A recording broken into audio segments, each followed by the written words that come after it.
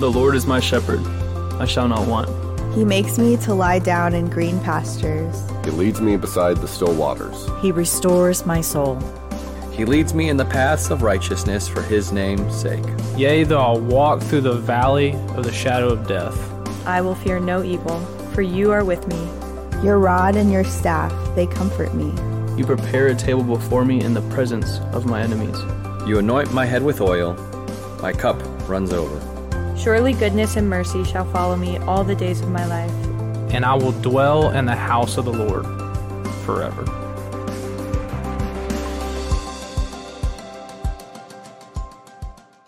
Good morning, New Life. Good morning. All right, let's start with a little group participation, a little get-to-know-you game. If you're online, you can respond via the chat. If you're here in person, you can raise your hand, and let's see if, your spouse agrees with you in this question, all right? So who here would consider themselves a spender, and who here would consider themselves a saver, all right? Who here is a spender? Anybody like to spend, okay? So who here is more of a saver? Okay, yeah, you got your thermostat set to 78 and you're sleeping in the basement right now. I get you. That's me. I'm a saver. I'm definitely a saver, no doubt about that. Let me share this one story that illustrates some of my frugalness. So several years ago, before I moved to Northern Virginia, was living in Buffalo, where I'm from, and some of my friends, they wanted to go golfing. They said, Sean, you got to come golfing with us, and which I really wasn't into that because I'm like, golfing's expensive. And, I grew up playing golf, played it 4th grade throughout high school, was on the golf team in high school, but they wanted me to play with them, so I was like, all right, I'll go. And so I went to my parents' house, dusted off my old golf clubs that hasn't seen any, work in years and years and years. And so we get to the first hole, and I look in my bag, and I've got one golf ball. Which if you play golf, you should probably have more than one golf ball because you tend to lose some of them. So I go to my friends and say, hey, I've got one golf ball. Like, would you guys mind spotting me a couple balls? And they said, no, you cheapskate, go to the pro shop and get some. And I said, no, I've played golf for years and years and years all throughout high school, but I haven't played in years, and I never bought a golf ball, ever. Like, my grandfather would give me egg carton fulls of them. Our golf coach would give us golf balls. I've never bought a golf ball. I'm not going to buy them now that I never play. I said, I'm just going to keep track of this one golf ball, and I'll be good. Here we go. And so I put my golf ball on the tee, swing, first shot, right into a pond. They start laughing. My friend, you better run to the pro shop and get some golf balls now, Sean. I'm like, no, I'm going to find that golf ball. That's what I'm going to do. I'm going to find that golf ball. So I go to that pond, undeterred. I kind of speed walk to this pond, and luckily it hadn't rained in several weeks. And so the water line of this pond had receded, and in the bank of the pond, I found 22 golf balls. Got my towel out, cleaned it off, put it in my golf bag. Who's laughing now, Jeremy and Chris? That's right. And sometimes I've seen frugalness lead to an abundance. I've certainly seen that true. When people they follow the voice of the Good Shepherd, yes, he's able to make an abundance prevail where scarcity used to live. That's what we're going to be talking about today as we continue our series through Psalm 23. Verse 5, it says this, that, hey, you prepare a table before me in the presence of my enemies. You anoint my head with oil, and my cup runneth over, or my cup overflows. We're going to talk about how we follow the Good Shepherd so that he gives us blessings that run over, that overflow. But before we get there, let me offer a word of prayer and ask God to speak to us this morning, to be a part of this conversation. Let's pray. Hey, Heavenly Father, God, as we open up your word, we ask that you would speak to us. We ask that you would convict us, that we would be able to trust you more today.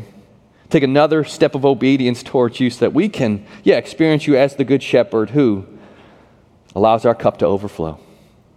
It's in Jesus' name that we pray. Amen. So as we explore this idea of our cup overflowing, let's go to the Good Shepherd himself. Jesus identified himself in John chapter 10 as the Good Shepherd. And let's see him in action, turning scarcity into abundance in Matthew chapter 14. If you have your Bibles, open up to Matthew chapter 14.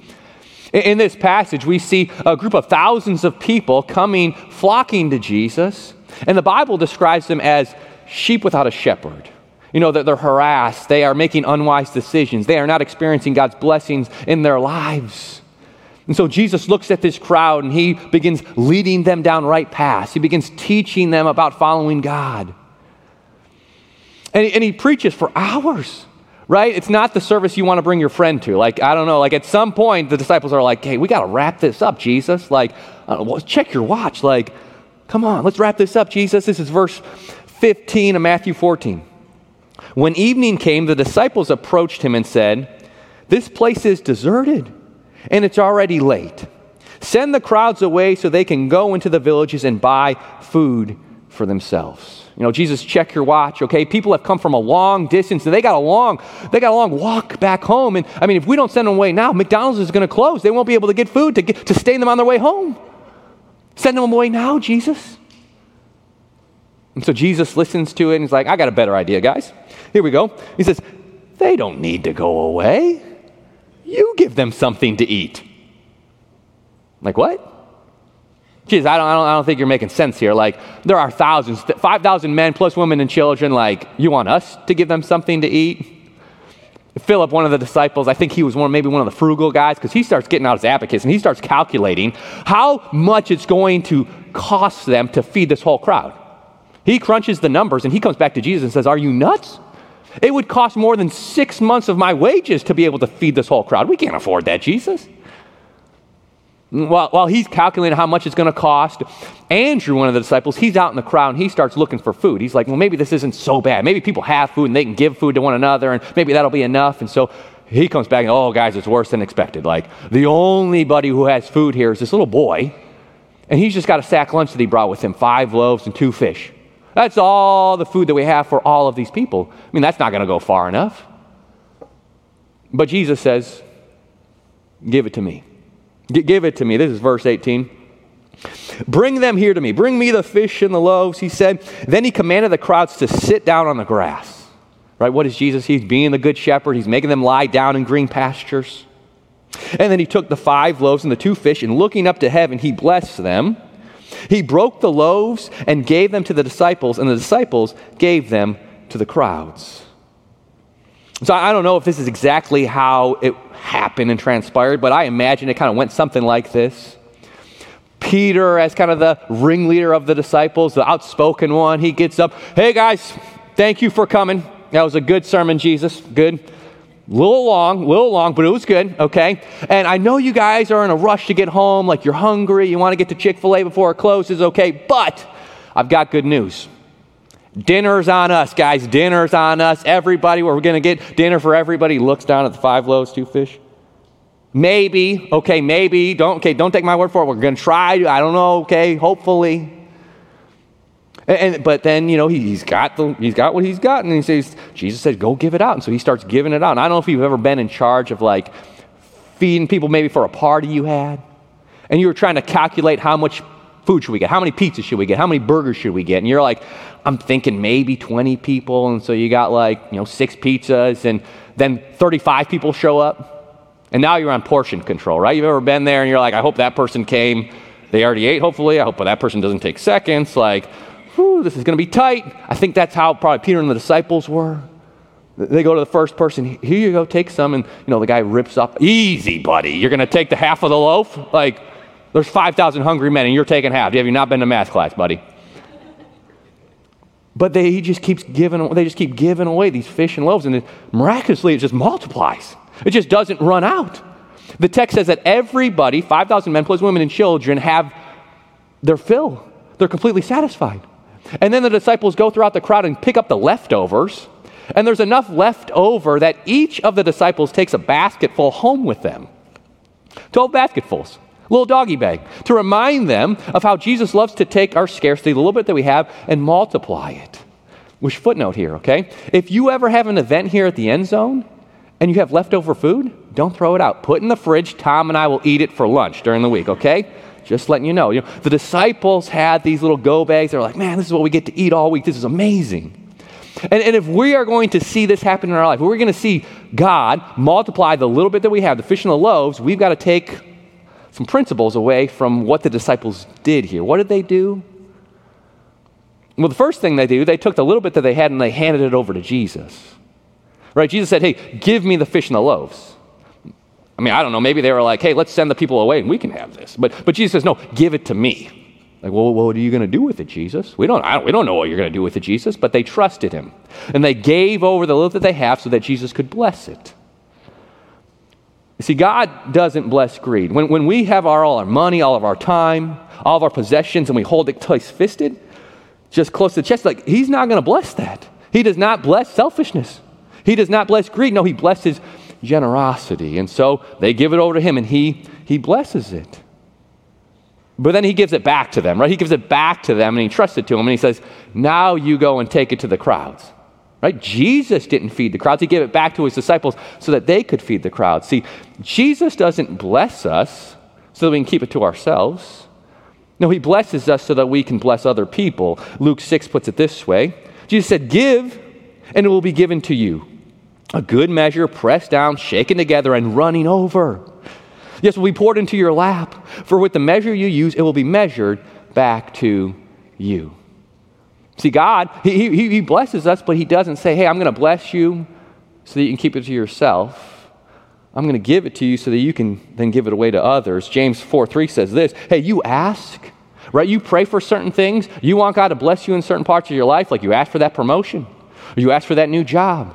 You ask for this help, this healing. Okay, but why do you ask, James asks?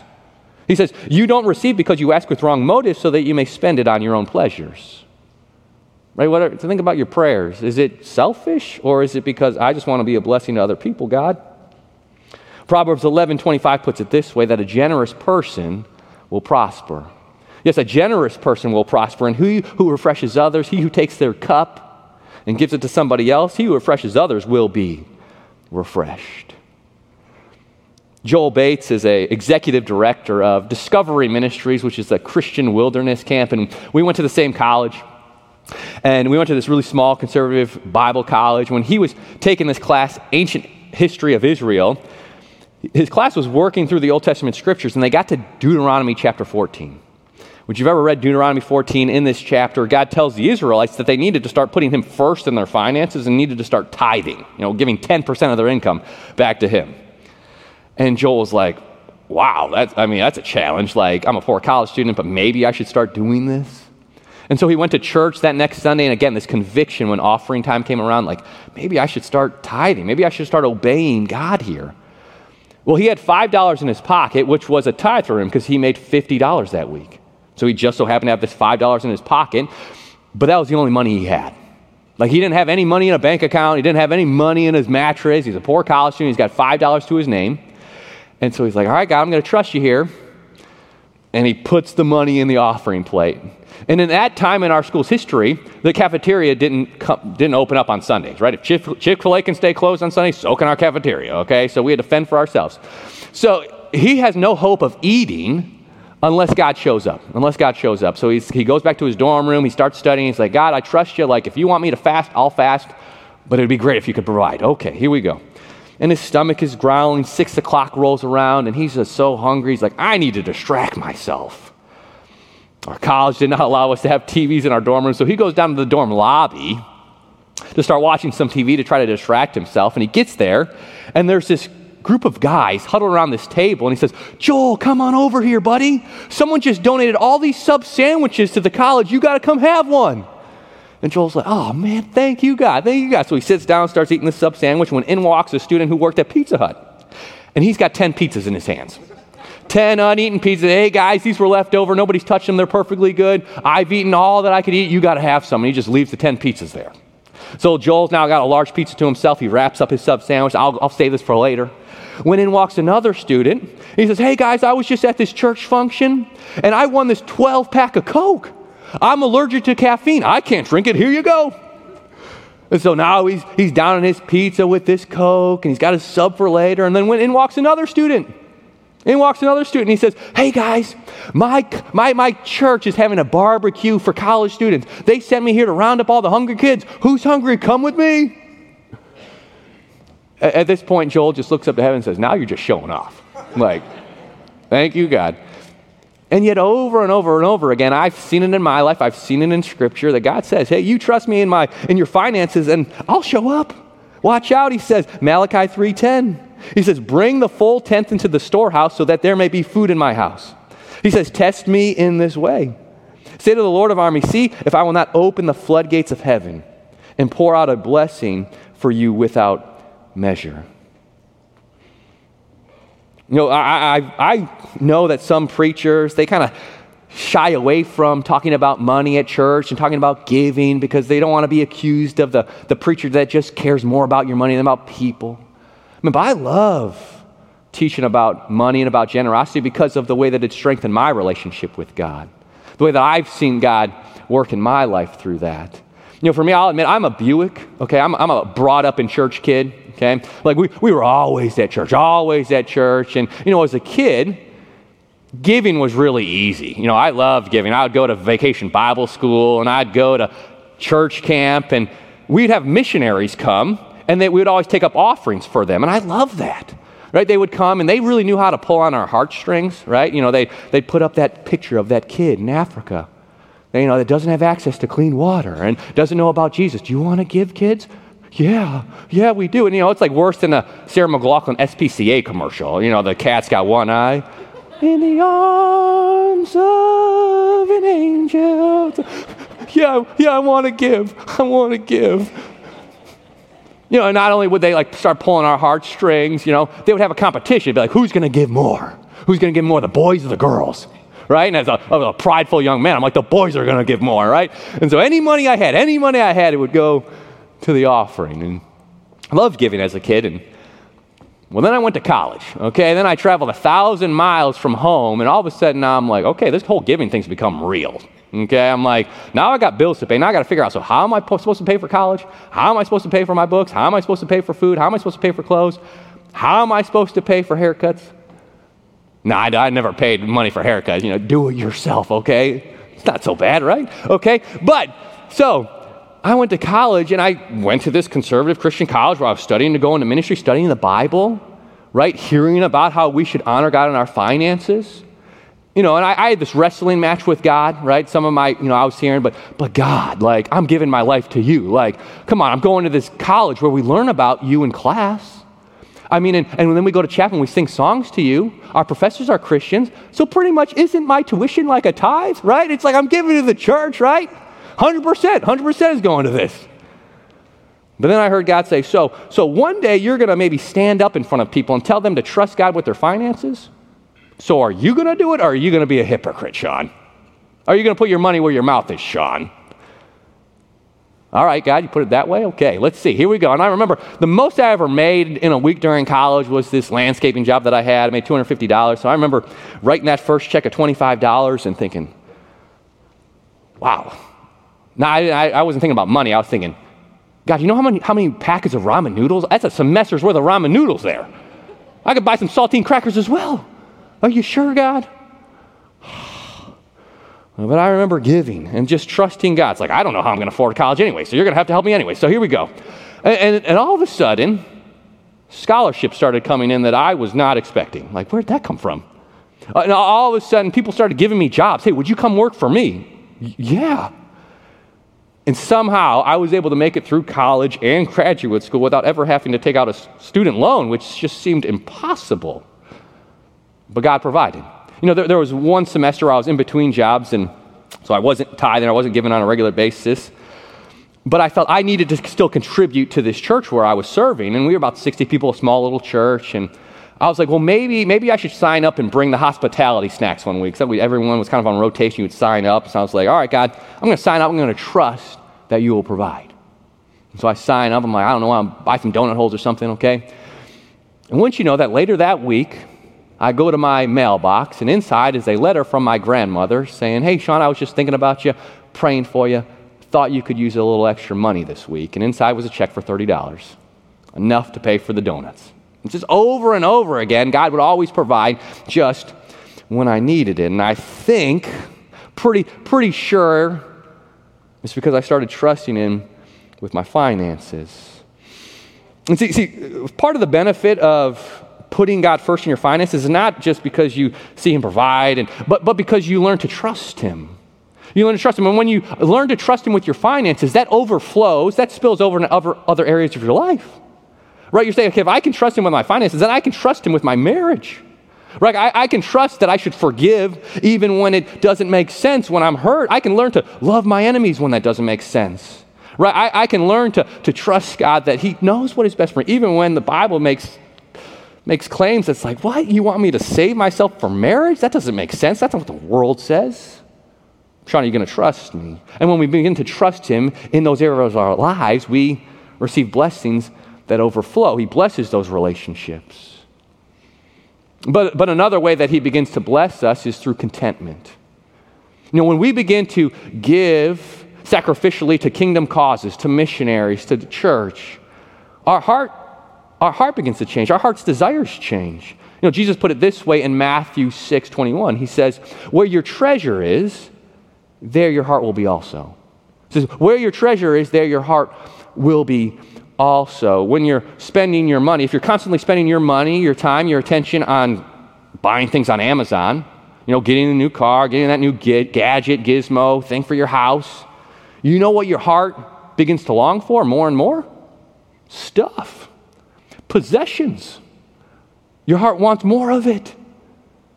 But when you start investing into the kingdom and you start hearing reports back from the field of missionaries and church planters and seeing lives that are being transformed, all of a sudden your heart becomes glad. All of a sudden those are the things you celebrate. All of a sudden those are the things you want more of. And all of a sudden you realize, you look at your stuff and you say, the Lord is my shepherd. I shall not want. I have everything that I need. I don't need that new car. My car is fine just the way that it is. And you get more contentment when you learn to put God first in your finances. Some of us, we're in trouble financially because we're being selfish. Haggai 1:6 says this, you have planted much but harvested little. Right? You've worked hard, but still you're struggling to make ends meet. You eat, but never have enough to be satisfied. You drink, but never have enough to be happy. You put on clothes, but never have enough to get warm. The wage earner puts his wages in bags with holes in it. Your money just doesn't go as far when you're being selfish. God's not blessing that. Verse 9 says why. He says, you expected much, but then it amounted to little. You brought the harvest into your house, and I ruined it. Okay, thanks for being frank. Thanks for being honest, God. Okay, why? He says, this is the declaration of the Lord of armies, because my house still lies in ruins while each of you is busy with his own house. Right? He told that to the Israelites that have just come back from captivity in Babylon. Perhaps they saw the houses there. Right? Oh man, the gardens. We got to have that. We got to have that new refrigerator. We need to have that new garden. We need to have that new kitchen, that new bathroom.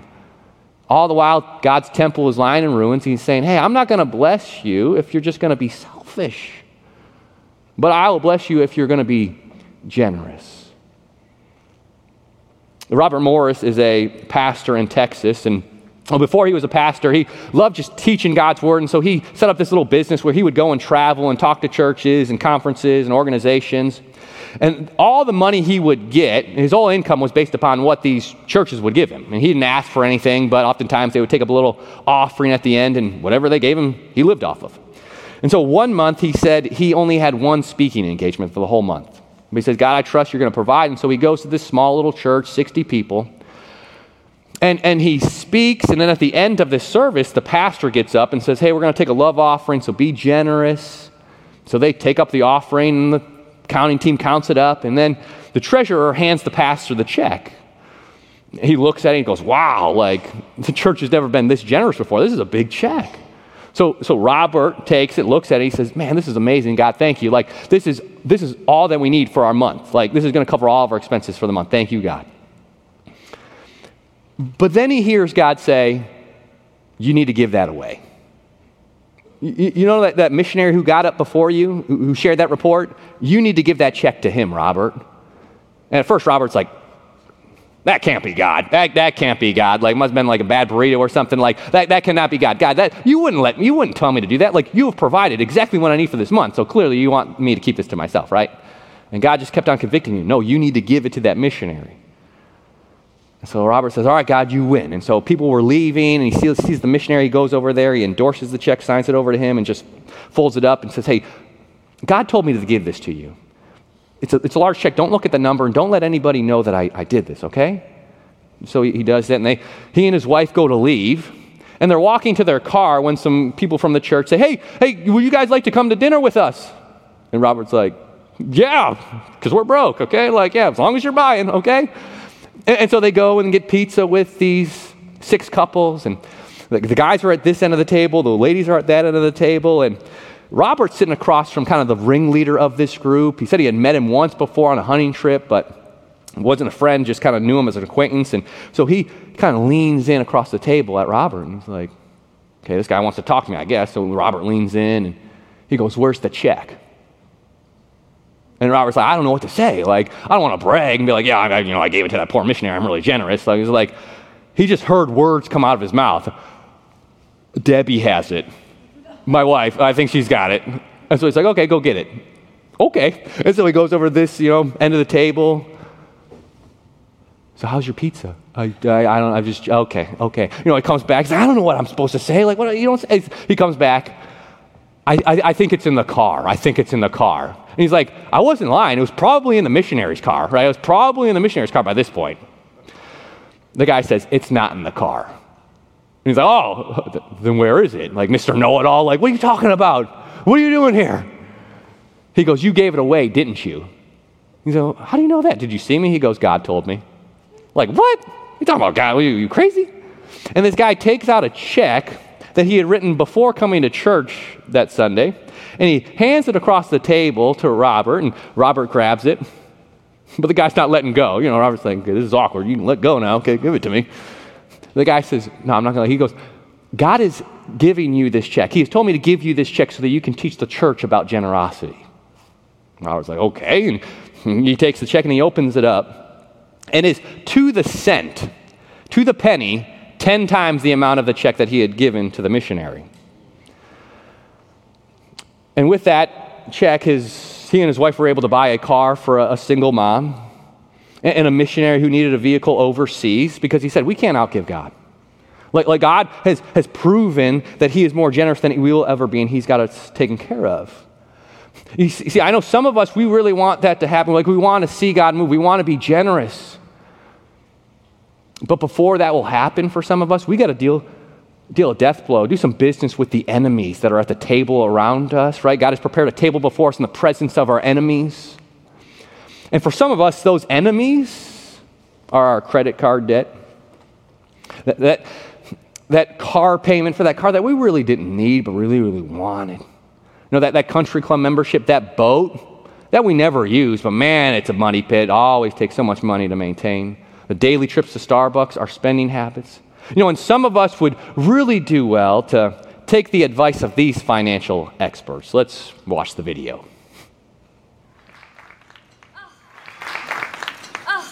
I just can't get these numbers to add up. It's like we're never going to get out of this hole. Credit card debt, does it ever end? Maybe I can help. We sure could use it. We've tried debt consolidation companies.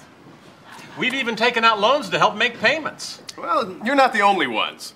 Did you know millions of Americans live with debt they cannot control? That's why I developed this unique new program for managing your debt. It's called Don't Buy Stuff You Cannot Afford. Let me see that. If you don't have any money, you should not buy anything. Sounds interesting. Sounds confusing. I don't know, honey. This makes a lot of sense. There's a whole section here on how to buy expensive things using money you save. Give me that. And where would you get this saved money? I tell you where and how in Chapter 3. Okay, but what if I want something but I don't have any money? You don't buy it. Well, let's say I don't have enough money to buy something. Should I buy it anyway? No. Now I'm really confused. It's a little confusing at first. Well, what if you have the money? Can you buy something? Yes. Now take the money away. Same story? Nope. You shouldn't buy stuff when you don't have the money. I think I got it. I buy something I want and then hope that I can pay for it, right? No. You make sure you have money, then you buy it. Oh, then you buy it. But shouldn't you buy it before you have the money? No. Why not? It's in the book. It's only 1 page long. The advice is priceless and the book is free. Wow, I like the sound of that. Yeah, we can put it on our credit card. So get out of debt now. Write for your free copy of Don't Buy Stuff You Cannot Afford. And if you order now, you'll also receive Seriously, If You Don't Have the Money, Don't Buy It, along with a 12-month subscription to Stop Buying Stuff magazine. So order today. Yeah, and in some ways it's that simple. We got to stop buying stuff that we can't afford. But before we can get there, before we can kind of control our spending habits, we got to peel back the onion and say, what's at the root of those spending habits? You know, some of us were kind of masking over some negative emotions, some sadness that we're experiencing. That's a trigger for us to go to Amazon and buy that thing. Makes us feel happy for a moment. Or we feel like we don't have control in our life, but in that moment when we're buying that thing, all of a sudden we feel empowered. We're in control now. Or for some of us, we have this deep wound of people who have told us that we're not good enough. And we're trying to compensate by buying, those expensive clothes. We're trying to drive that new car. We're trying to live in that neighborhood, have that big house, so then finally we can impress people and finally feel like we are good enough. Some of us would benefit by coming and participating in our Celebrate Recovery ministry, where we're working on finding healing from our hurts, hang-ups, and bad habits, and getting to the root of the problem so we can be financially free. Some of us would benefit from our Financial Peace University group. We've got a group going on right now. We'd love to start another group that's going to help you develop a budget and take baby steps to get out of debt. If you're interested in participating in this, we would love to have a new class start in the fall. Would you email fpu@newlife.church letting us know that you're interested? Most of us, we would really benefit from joining Dale Spalding in his lunch packing club, all right? Dale Spalding, some of you know him. He stands in the back oftentimes. Well, Dale Spalding, several years ago, he felt the call to go into ministry, to leave his job at Boeing, to come work at our church. But he knew for that, he was going to make some financial sacrifices. He was going to be making a fraction of what he made in the business world to do that. But he knew he could do that. He knew he could trust God because he had been doing that for several years. And then him and his wife, they downsized, moved from their big house to a small little condo because he knew his identity, his worth, his value was not wrapped up in the house that he lived in. And he came to work for our church, and one Monday he was sitting around the tables in meeting room 2 where we were having staff meeting. We would eat lunch together. People would bring their lunches. And he looks around the room, and he sees people with Moe's bags and Chipotle and Jersey Mike's, and he goes, "What are you guys doing? Like, I know you don't make much money. I know you guys have no savings for retirement. What are you doing?" And so he felt convicted, like, I got to help these young poor pastors figure out how to save for retirement. And so he said, "Hey, can I teach a lesson, some staff meeting about this?" And so he said, "Sure." So Dale did the math. He said, if you guys just pack your lunch, okay, if you just pack your lunch, you will save about $5 every day. Save about $5 every day, and I know that might not seem worth it, like a Moe's burrito versus a peanut butter and jelly sandwich, but stick with me here, guys. And he says that'll be $25 every week. He says if you put that in a mutual fund that makes 8% over 30 years, he says, you know how much money you will have saved for retirement? Nearly $150,000. No money that you didn't already have, it's just you're reallocating it somewhere else. You're going to spend it somewhere else. You're just going to put it away. $36,000 would be what you put in. You made over $100,000 in interest alone. Right? Dale said, hey, guys, we can spend less, and that will put us in a position to give more. See, as I conclude, I want to make clear that when you give, when you put God first in your finances, it's not a guarantee that he's going to bless you with more money. It's not a guarantee that all of a sudden you're going to be healthy all the time. Because if there was one group of people who deserved that, it would have been Jesus' 12 disciples. And one day, after Jesus has been talking about money and about giving, Peter looks at his financial situation and he's like, I'm broke as a joke, Jesus. What are you talking about? He goes to Jesus, he says this, Matthew chapter 19. Peter responded to him, see, we have left everything and followed you. So what will there be for us? When are we going to see this blessing, Jesus? Jesus responds, Jesus says to them, truly I tell you, in the renewal of all things, when the Son of Man sits on his glorious throne, you who have followed me will also sit on 12 thrones, judging the 12 tribes of Israel. And then he says, and everyone Everyone, that includes you and me, and everyone who has left houses or brothers or sisters or father or mother or children or fields because of my name will receive 100 times more, not 10 times more, 100 times more, and will inherit eternal life. That's 100 times over the lifetime of eternity. It's a little bit better than 8% over 30 years. You know, the safest investment that you can make is to invest into the kingdom of God. Not only because it builds your trust in God, not only because, it gives you more contentment, because a reward is waiting for you in heaven. Right? Jesus sees every penny that you give. He sees every time, every amount of energy that you give to his kingdom. And one day, you will be rewarded. One day, we will stand before the throne and we will give an account for everything that God has entrusted to us. On that day, will our cup be overflowing? Will your cup be overflowing? You want it to overflow? Then pour it out. Give it out and watch God fill it up again so you can pour it out again. And then just watch. Just watch in amazement how Jesus, the Good Shepherd, turns an abundance out of those small sacrifices. Let me pray for us. Heavenly Father, God, we need your help. We need you to help us to grow our faith so that we can trust you, God. But God, I'll admit I'm selfish. God, I am greedy. You know that. And so I ask for your conviction upon me, upon everyone who is listening today, that you would speak to us. You would give us a clear next step of how we can be more generous, how we can share your love, the resources that you've given us to the world around us, God. We thank you for Jesus, who did not give 10%. He gave his all. He gave everything for us. We thank you for that. It's in Jesus' name that we pray. Amen.